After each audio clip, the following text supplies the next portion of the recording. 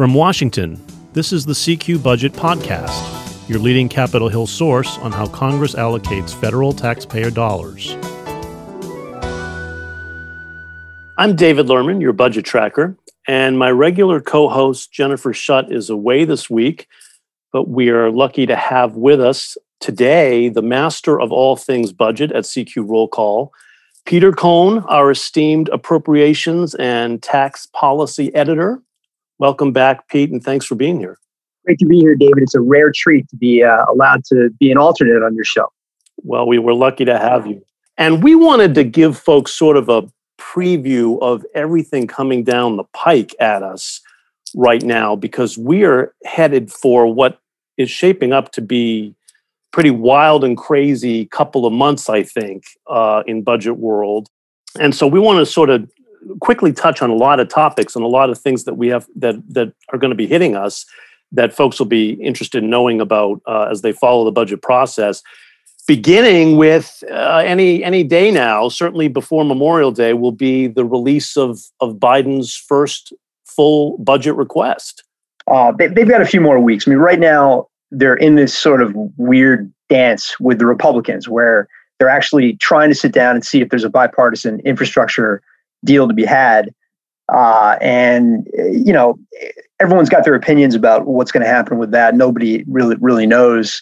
I think, you know, the kind of insider betting is that those talks are not going to actually yield a deal, in which case, once the budget comes out and we see all the details of the actual, fleshing out of the fact sheets that have been released on the Biden plan, that'll be the kind of the catalyst for movement on a budget resolution so they can use the reconciliation process. At that point, the appropriations bills will get going as well. And, by all indications, they're really are serious about doing another reconciliation package to put into effect some or, as much of Biden's proposals as they possibly can squeeze in. Yeah, so they're going to be very busy. We know already Biden's discretionary spending request of $1.5 trillion.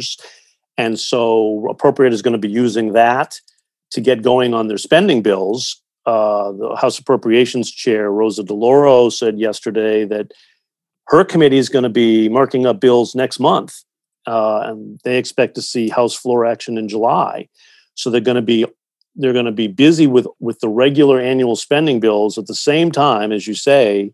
They're trying to put together this what is probably a reconciliation package to deal with up to $4 trillion of additional spending initiatives that Biden is pushing for, infrastructure and what he calls the human infrastructure. That's that big education, childcare, and paid leave package. We don't know yet if that's going to be all wrapped up in one big bow or separate pieces. That's still all. It sounds like Democrats still don't have a firm game plan on that. But that has to, and then, as you say, and in order to do that, they need a budget resolution to get that in place. We're going to be pretty busy. Yeah, it's going to be a pretty intense summer. I mean, I think starting in June, Speaker Nancy Pelosi has already said that she's got a target. They want to get a bill out of the House by July 4th.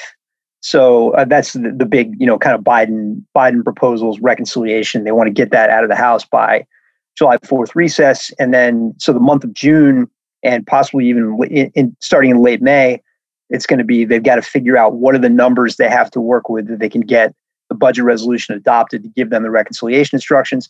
That'll also set the top line for the appropriators, which is in and of itself not going to be an easy fight because you have a split about how you deal with defense versus non-defense. This is the first time in a decade those numbers haven't already been preset by statutory spending caps.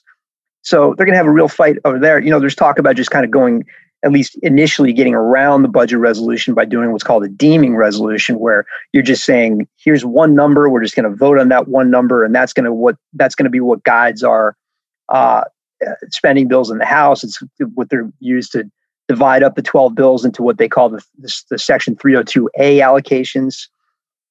So, we could start to see some movement on that over the next several weeks. But as you said, David, the Appropriations Chair, Rosa DeLauro, she wants to get all the bills marked up through the committee in June to let them take them up in July. After presumably at that point they would have sent the big reconciliation bill over to the Senate to let the House focus on the spending bills in July. So yeah, it's going to be an incredibly busy period with a lot of moving parts and a lot of things for all of us to try to keep our eye on as this goes forward. The July 4 target for that reconciliation bill really seems like a long shot to me. I'm a little not sure I quite buy into that timetable for getting that through. It doesn't even seem like they have a game plan yet. Of course, and that hinges on the idea that there will be no bipartisan bill on infrastructure. Where does that stand, Pete? You think there's much hope left for bipartisan? It seems they do seem so far apart that it's almost just a fanciful. It's always kind of like Lucy with the football on infrastructure, but there are serious talks going on right now. I mean, there's a real interest. There really is an interest. I mean, I've heard this from sources. I mean, the Democratic leadership, Republicans, there is a real interest in doing a bipartisan infrastructure bill. There are a lot of good reasons to do it politically, policy-wise, for the economy. Democrats don't want to go into the 2022 midterms just having done everything, rammed everything through on a party line vote. That's not good for some of their more moderate, vulnerable members in the 2022 midterms. Republicans would like to have a tangible accomplishment that they could take back to some of their voters in the midterms as well. They've got a number of very important Senate races in some swing states like Wisconsin, like Pennsylvania, Florida. So, there is a lot going on there that lends itself to doing something. And infrastructure has traditionally been bipartisan. There's no question about it. So, I have no doubt that the sincerity is there on the part of both sides. I just think the pressure, and a lot of people I've spoken with would say the same thing, the pressure on the Democratic leadership from the administration, they just say that the time is now. They cannot wait too much longer to get this done. If they wait any longer, you start to get into the midterm year next year, 2022.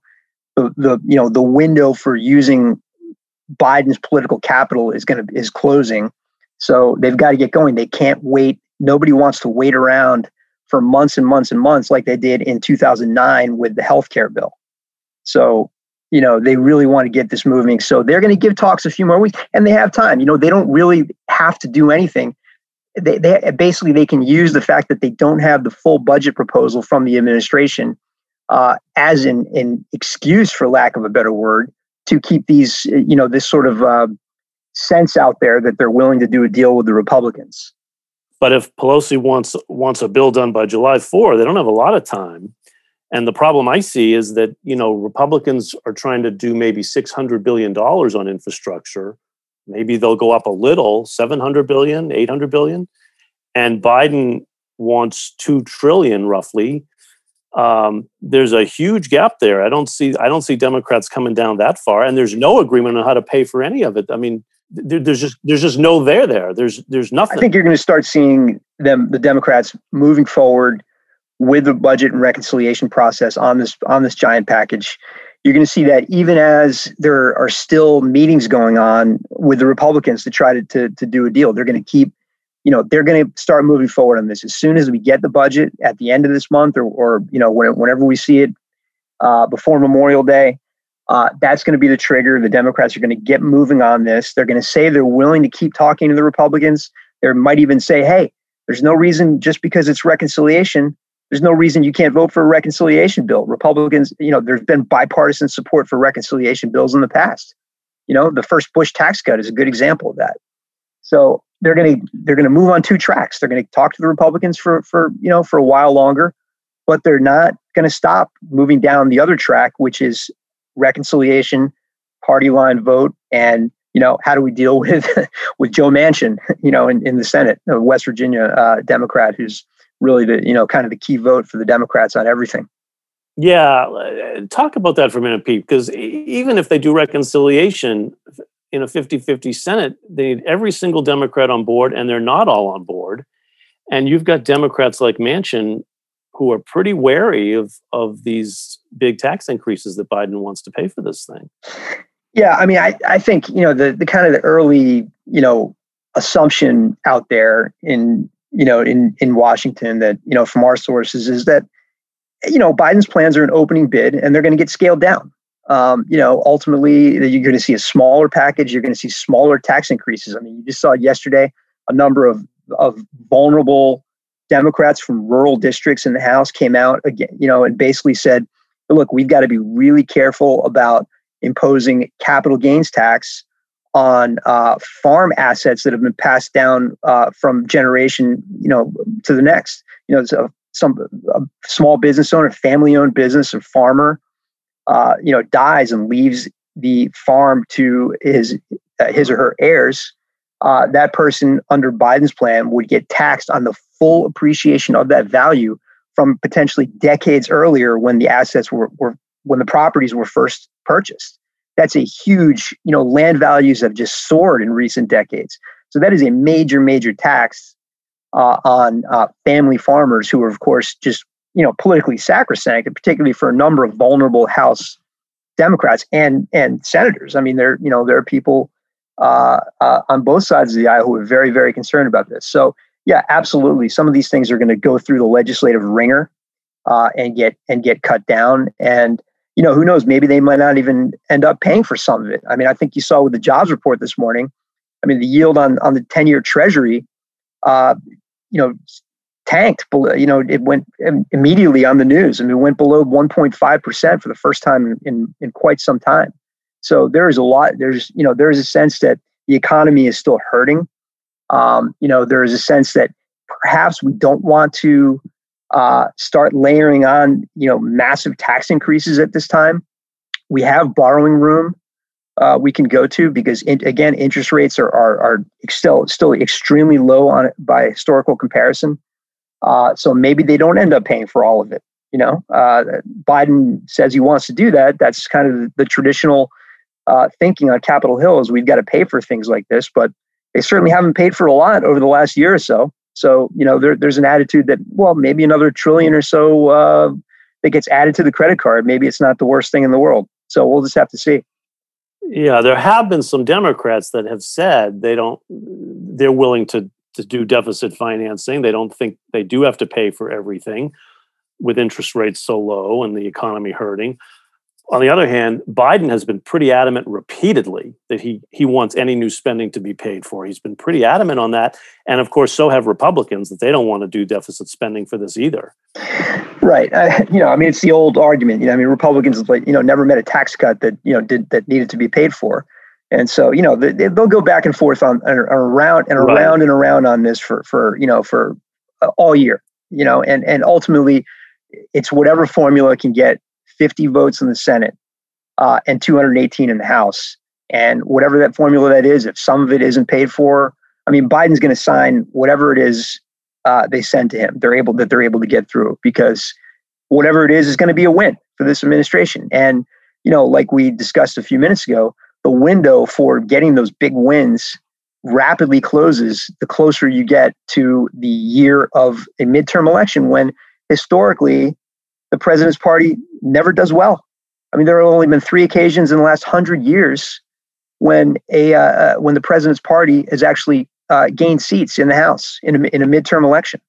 So, with redistricting, there's just so many headwinds right now against the Democrats maintaining this level of full control of Washington after the 2022 elections. So there's almost a little bit of a fatalism going on within the Democratic Party that, we don't actually think we are going to maintain control of everything after the 22 midterms. So we may as well go big and try to just ram everything through on a party line vote right now. So, shoot for the moon. Yeah. And Pete, we should say this is the first year in a decade that there are no spending caps in place here to guide the appropriations process. We talked about the need for a budget resolution, and they may just do what's called a deeming resolution just to pick a top number. But how do they pick that top number? How are they going to get agreement on that? Do they just go by Biden's request? Which is $1.5 trillion. Do they sort of use that as the benchmark and say, that'll be our spending cap for want of a better alternative, or will that fly, or how? Well, I mean, that includes some other things that aren't part of the 302, the so-called 302A number. That's going to include overseas contingency operation, overseas war spending, other so a little other lower things. than it's that. Gonna, yeah, I mean, the actual number that's going to be subject to that enforcement mechanism is going to be somewhat lower. But in any case, it's going to be a higher number than the comparable figure for fiscal 2021, right? I mean, there's no question about that. The question is, how much bigger can it get? There'll be those who say, the spending is already elevated. Maybe we just do something in line with inflation, another 2-3%. Of course, the Biden number is much bigger than that. So, there's a real appetite, I think, probably on the, within the Democrat. We could see a scenario where the House moves forward with its own number and its own allocations for the spending bills that is substantially higher than what they can get through the Senate. Because right now, the Senate obviously split 50-50. You can do a budget resolution on a party line vote, but they've got to get Joe Manchin, they got to get Kyrsten Sinema from Arizona, people like that to vote for the budget resolution. So they don't want to be seen as supporting another kind of spending blowout. So there could be a scenario where the two chambers go into negotiations with totally different numbers. It's quite possible. So we'll just have to see how it plays out. But certainly as far as the House Democrats go, we're probably looking at a sizable increase over fiscal 2021. Probably somewhere, could be somewhere approaching a 2-digit increase. I don't know. It's hard to tell. It could be somewhere in the 5 to 10% range. And then of course they got to figure out how to split that between defense and non-defense, because you've got a big contingent of House Democrats who think it should be defense should be frozen at a minimum.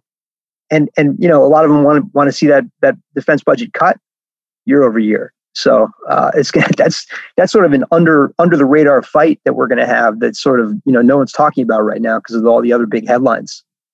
That'll be an interesting, chaotic process to watch. And then this is also the first time in a decade where earmarks are coming back. Pete, you had an interesting story this week that really looked at how torn Republicans are over whether to request earmarks.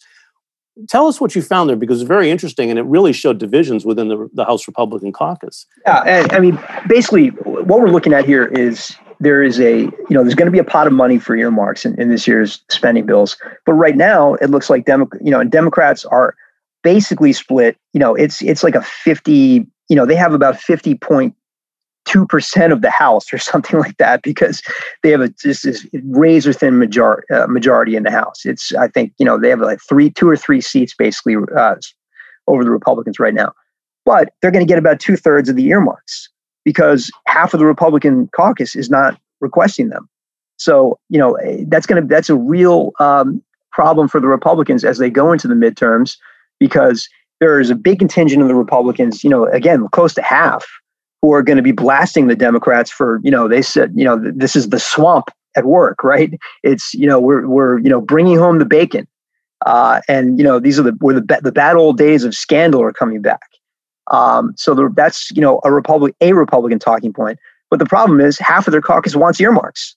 So the political, kind of potency of that anti-earmark argument is blunted by the fact that they don't have that cover on their side, because such a big contingent of them are supporting earmarks. So, it's a little bit less than half of the Republicans requested earmarks in the appropriations bills. But when you add those who asked for earmarks in the transportation bill, the separate surface transportation reauthorization that the T&I committee is working on, it gets some, a little bit over half of the Republicans. So somewhere in that, around half of the caucus is supporting earmarks. But at the end of the day, so many of them are not. Most of that money is going to go to the Democrats, who are, basically the only Democrat who's not asking for earmarks is Katie Porter from California's 45th district, who's, kind of busy building a national profile as a, reformer, progressive, and also from a very, very tough district in Orange County in California. So it's a very interesting conflict over who's requesting earmarks and who's not. It's going to be very interesting to see how that plays out. As I say, the first time in a decade that they've even had the chance to request earmarks. So it'll be very... I'll just point out one last thing on that is that Kay Granger, the top Republican on the House Appropriations Committee, is among those not requesting earmarks. There are only, I think there are only three Republicans on that committee who didn't request them. Kay Granger was kind of unexpected that she did not. The lead Republican on the committee of jurisdiction over in the Transportation Committee, there's much more bipartisan support for earmarks. So it's very interesting. And folks can look up all the earmark requests if they want, because under this new effort at transparency, the House Appropriations Committee has posted all of the member requests for earmarks. It's up on the committee website. It's not in any category called earmarks. You have to know it's under transparency. But if you know to click on transparency, you'll find the list there. A lot to watch for. We're going to have a very busy couple of months here coming up, and CQ Roll Call will be covering it all for you. So stay tuned. That does it for us today. If you have any questions or comments about our podcast, we'd love to hear from you. You can always drop us an email. The address is cqpodcast, one word, @cqrollcall.com. The CQ Budget Podcast is produced by CQ Roll Call, a leader in nonpartisan political and policy news and analysis for more than 70 years. CQ Roll Call is part of Fiscal Note, a global technology and media company. Thank you all for listening. I'm David Lerman, your budget tracker. And I'm Jennifer Shutt, budget and appropriations reporter. You can always stay up to date by subscribing to the CQ Budget newsletter. Be sure to subscribe to this podcast. You can find us on Apple, Spotify, Stitcher, NPR One, or just Google the phrase CQ Budget Podcast. And we'll be back next week.